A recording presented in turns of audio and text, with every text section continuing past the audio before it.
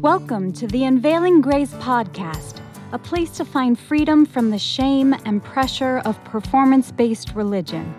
Enjoy another episode with Lynn Wilder and Joel Grote as they and their guests share personal stories and wisdom from the Bible that just might surprise you.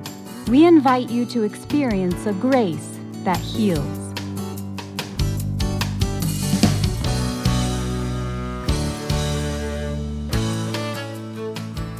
Welcome to another episode of the Unveiling Grace podcast. I'm Lynn Wilder. And I'm Joel Grote, and we are back with Teresa. If you've been following along in the podcast, you know that she grew up in a multi-generational polygamous family in and around both Utah and Colorado, was married at age 16. 14. Oh, I didn't want to exaggerate. Married at age 14 to a man more than twice her age. At that time, she became wife number 10. So, but that's all we're going to tell you. You've got to go back and listen to the previous podcast episodes to get those. But where we are now, when we left our last episode, Teresa was newly married. She had moved in with her new husband, moved into one of his houses. And just as we were closing, she was saying she got the word that she was going to be moving to Texas because Warren Jeffs, Rulon was his father, but Warren Jeffs is now in charge of the FLDS movement. He is systematically moving all the operations down to Texas to a new kind of compound commune down there and taking people selectively there. And now Teresa has been selected to make the move to Texas. So Teresa, go ahead and tell us about what that was like. And again, welcome back to the podcast. We are so delighted that you're here. Yes, thank you so much for having me back on. I do want to express my gratitude to both of you for just walking me through this. And it's been amazing, to talk about the experiences, but also to talk about how God intervenes and how he pulls us through some of the most trying times of our life. So I had gotten to, Nate had gone to Texas with his first wife, came back and told me that I got to go to Texas. So it was just me on that trip down there with him. Okay. Yeah. Now, did this feel like an honor to you? Did it feel like an exciting thing? Was moving to Texas seen as a good thing within the community? Yes. Or was it like, oh no, what's going to happen next? Oh no, it was definitely like you were the elect. You had gotten chosen, Okay. You were very special, you had qualified to go there. Okay. So yes, it was considered a very great honor and privilege to, go there.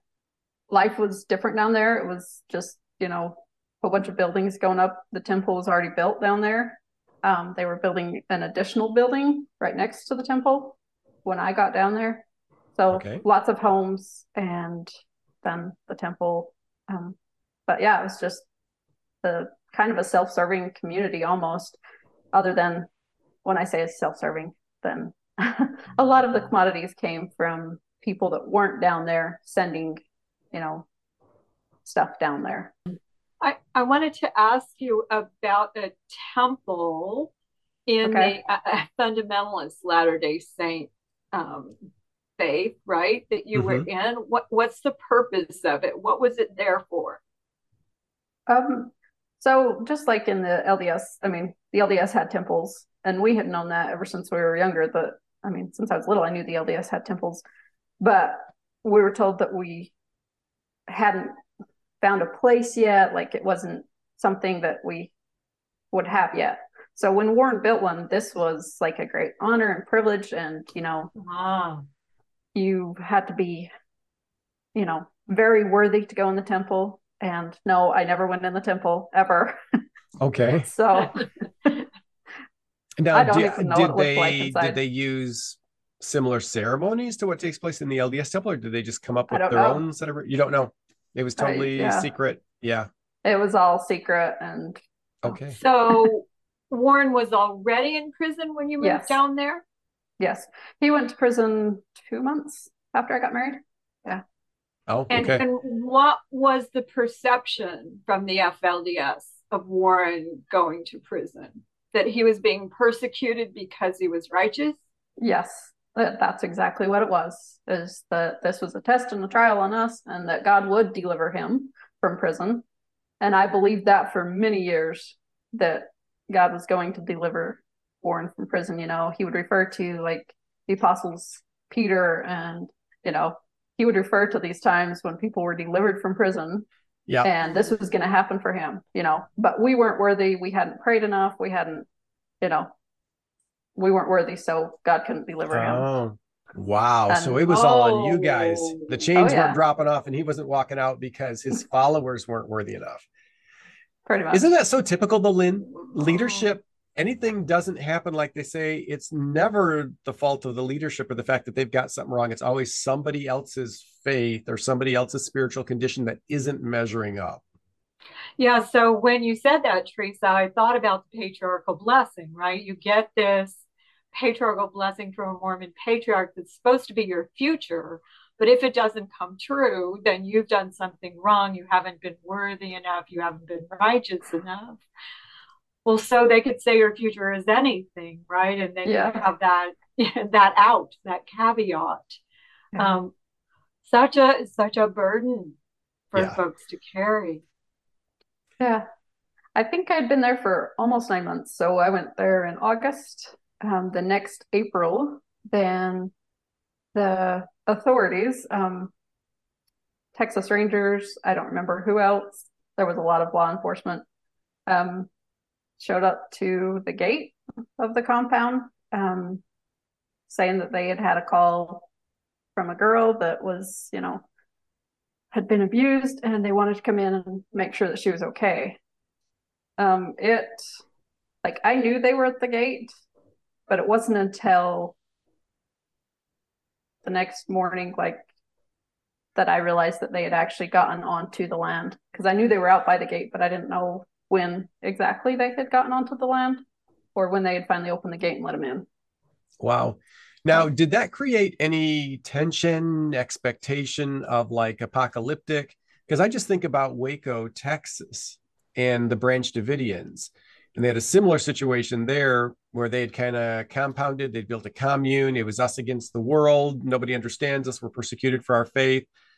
And a similar thing happened, and law enforcement showed up outside there, and they didn't let him in. And there was the whole disaster with the compound catching fire, whether from inside or from outside, who knows? I don't know if we'll ever know the end of the story of that one. But was there any fear of similar to Waco situation happening there? Were you aware of those parallels? So we didn't actually know what Waco was. Okay. I think that law enforcement came prepared. They did eventually bring tanks, army tanks onto the land. Okay. Wow. So yes, because they met resistance. Did they? To some extent, I think so. As far as like weapons, there really wasn't that many guns on there. There was a couple for hunting, but it wasn't like every household had guns in it. Yeah. Okay. Well, people in charge. Almost overkill, but hey. Yeah, I think that they expected something, you know, a lot worse than, as far as resistance, than what they met with. They started by just asking if they could interview some of the girls that were close to 16, some of the teenage girls. So started with that. And you were how old? Were you then just 15? 16. You were 16 at this 16. time. Okay. Oh, and I was pregnant. I had gotten pregnant. Okay. I was about 7 months pregnant. Okay. So you were noticeably pregnant. Yes. Okay. Noticeably pregnant. So were you singled out to be interviewed then? So one of the church leaders, Merrill, and I think Wendell Nielsen also, they had let their teenage daughters, like they had started with those ones and they were interviewing them, CPS was talking to them. By the next morning, then they started to go through the houses, and they were just, I don't even know how it all played out exactly, but they were probably looking for teenage girls that were pregnant, because all the ones they were interviewing weren't pregnant. Yeah. Or didn't have kids. Yeah. So, yeah, they showed up to the house that Nate's first wife and I were in, and they walked through the house. And then they asked us a couple questions, and they started asking us questions like, the one I remember the most was, so what number of wife are you? And, with each group of these law enforcement came one of the priested elders was walking, going from house to house with them as well. Anyway, so I look at this man that's standing there, post-hold priesthood, and I'm like, okay, so what should I answer him? I'm trying to communicate that with him. Mm-hmm. And he's like, just talk to him, just answer him. And I was like, okay, I'm number 10. And, then they asked how old I was, and they said, you got to come with us. And I was like, okay. So I slipped on the closest pair of shoes, which was not great. It was kind of already worn out, and they walked me out to one of their cars, and we went and picked up one other girl that was underage and drove off of the land. They drove off of that, compound, and took us to El Dorado anyway. So I didn't actually ever get interviewed until later. Oh, they just took me just because I was 16 and I was pregnant. Wow. But they didn't tell you where you were going, how long you were going to go for, just like, okay, well, you're going to need to come with us. And yeah. Now, were you afraid? Were you afraid? How did you feel? What kind of an experience was this for you? Yeah. Yes, I was afraid. I did have a cell phone, ironically enough, that I had in my pocket. By the time that they took us, it was actually the Civic Center in El Dorado. There was already all the other girls that they had been interviewing throughout, earlier. They had all those girls there. I guess they had bused those girls off like in school buses, but anyway, I was special. I got my own private ride. Anyway, so are you talking dozens of girls, handful of girls, dozens of underage girls, some of whom were pregnant? These ones weren't. There actually wasn't that, well, I say there wasn't that many. Out of the 300 or so children that they took off of there. I think it was 400 according to the news. Yeah, something like that. I don't remember the exact number. Then I think there was only 5 of us that were still underage, either pregnant or had a child. There was only 5 of us. There was some that were 18 and had children underage, but there was only 5 of us at the time. So they had in mind to remove you and put you in a foster home. Yeah, what was the plan? And legally, what's going on? I think it was just a whole lot bigger than what they realized. It was just, a lot more than what they realized, So once they started, I think they kind of just had to keep on going until they were done. I don't really know, like all the legal stuff, for the next 2 months, then we went from shelter to shelter. I finally ended up in a shelter in San Antonio, Texas, that was for underage girls that were pregnant or had children. So that's where I ended up with a couple of other ladies that they thought were underage. They wouldn't believe some of their birth certificates and even driver's licenses. Texas was just questioning everything because they didn't know what was true and what wasn't. And so they questioned a lot of stuff, and things had to be cleared by a judge and stuff like that. So I ended up in a home, like a facility with quite a few other women that had children but were not underage. So when they took you, did anybody protest? Did your husband say, wait, that's my wife, you can't take her away? Or was he even around when this happened? No, he was walking around with some of the other Rangers, the Texas Rangers. He was walking around to some of the other homes. He wasn't the one that came to our house. So no, I mean, there wasn't really a resistance on that. Like, no, you can't take her. There was resistance from us girls. Then we gave them hell quite a bit. Okay. In terms of not wanting to so did you physically resist being put into the car, or? I didn't. When we did physically resist was later, before, like, they were actually separating all of the little children from their mothers. Oh, and wow. That's when after it might have been after that, like, they had separated all the little children and send all the moms back, put them back on buses and send them back to the compound. And I think it was after that when they were actually trying to separate us out into shelters all across the state. They were trying to get us into shelters where they could be more taken care of. But now, wait a minute, you had had fairly limited access with the outside world, right? Yes. So now you're thrown into a facility with a lot of women from the outside world. What was that like? Actually, they separated a whole separate wing for us, and the other girls didn't even have anything to do with us. One of them tried to talk to us at one point, and I think she got scared, but I don't know. Okay, so you were with all other people from the compound then? I was still with people from the compound. It got to where they could have visits with their family. So, like, my mom would come see me while I was in this facility. And, some of the other moms would come see their girls. And this was my first introduction of, like, actually realizing that people, because we were taught so much that the outside world, everybody wanted to harm us, Oh, yeah.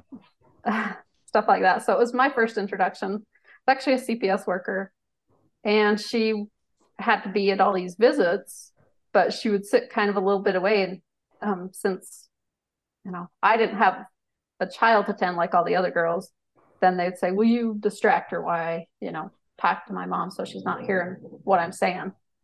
Oh my gosh, Joel. So I was newly out of the church when all that hit. That was my first year here in Florida.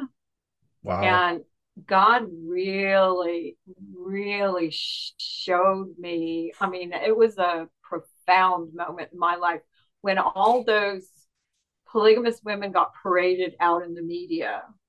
They all had the exact same dress on, different pastel colors, exact same hairdo, said the exact same words. Yeah. The Spirit just hit me over the head with, don't you see, those are your BYU students, right? They all dress alike. They say the same phrases, they follow after something that's false, and their relationship with God is not personal, right? So that was just huge for me, that experience. And I'm thinking this was April of 2008. Is that correct?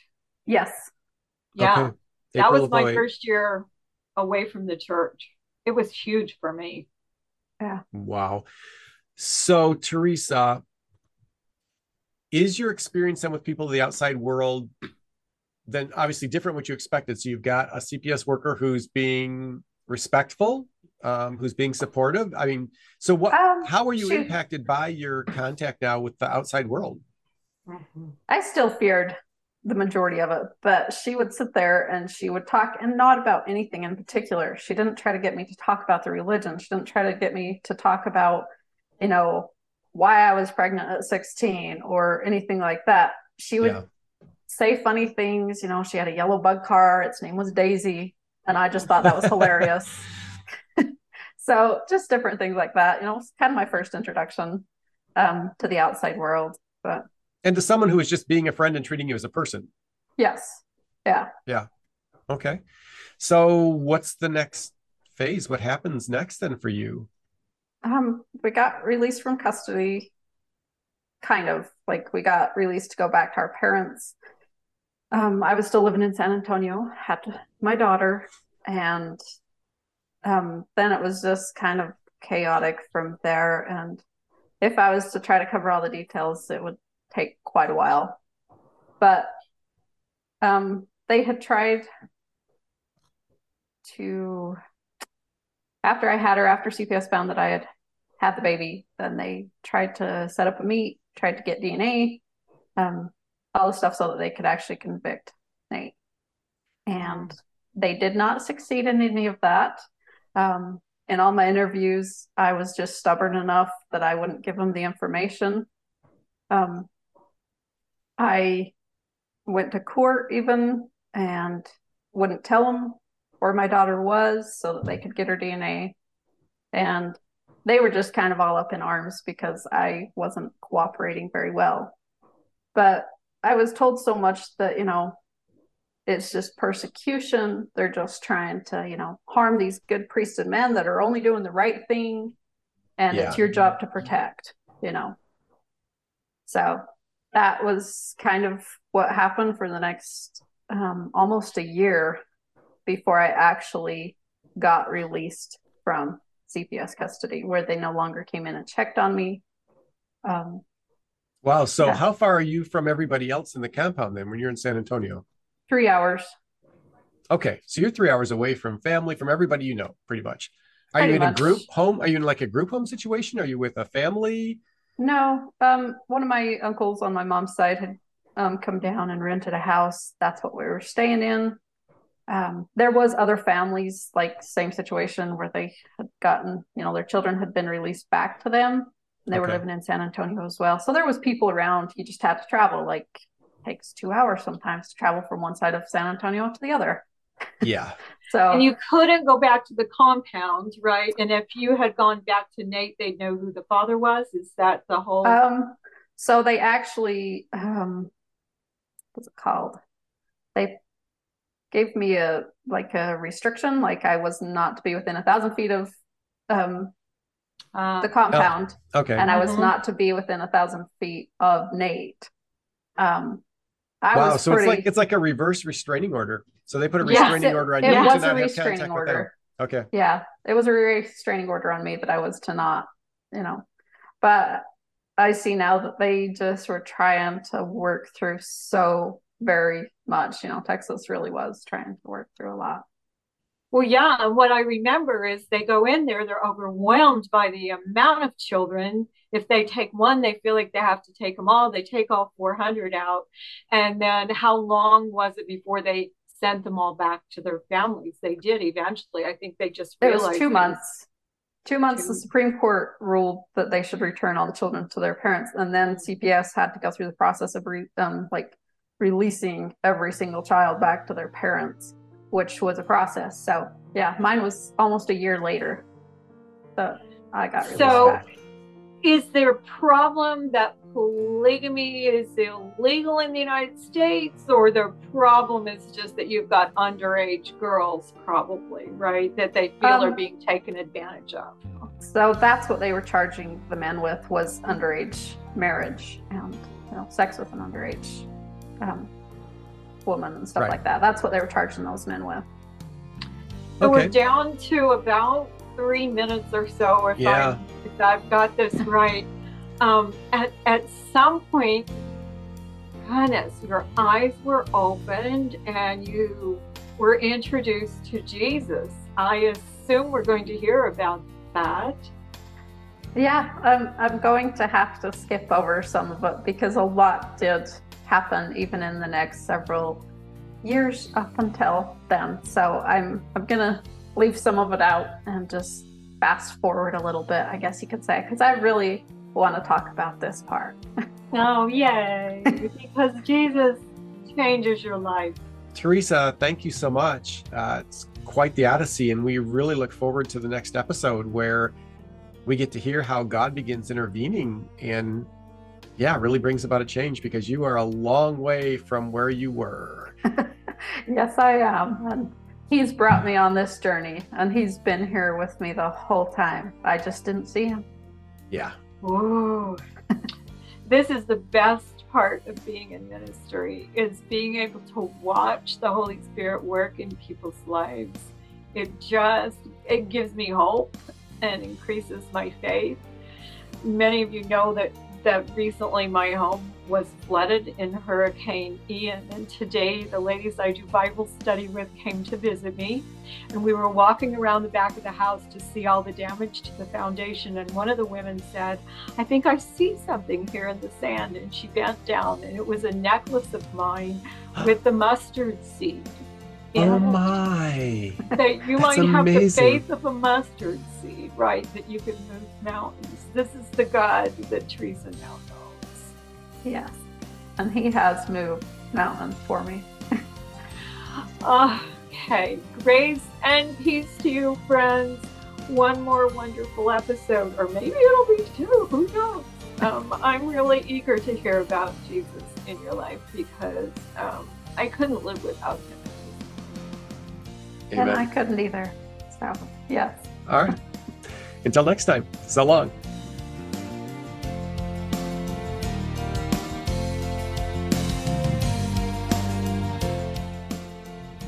Thanks so much for listening to the Unveiling Grace podcast.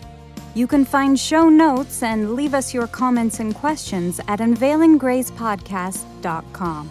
We would love to hear how the podcast has helped you.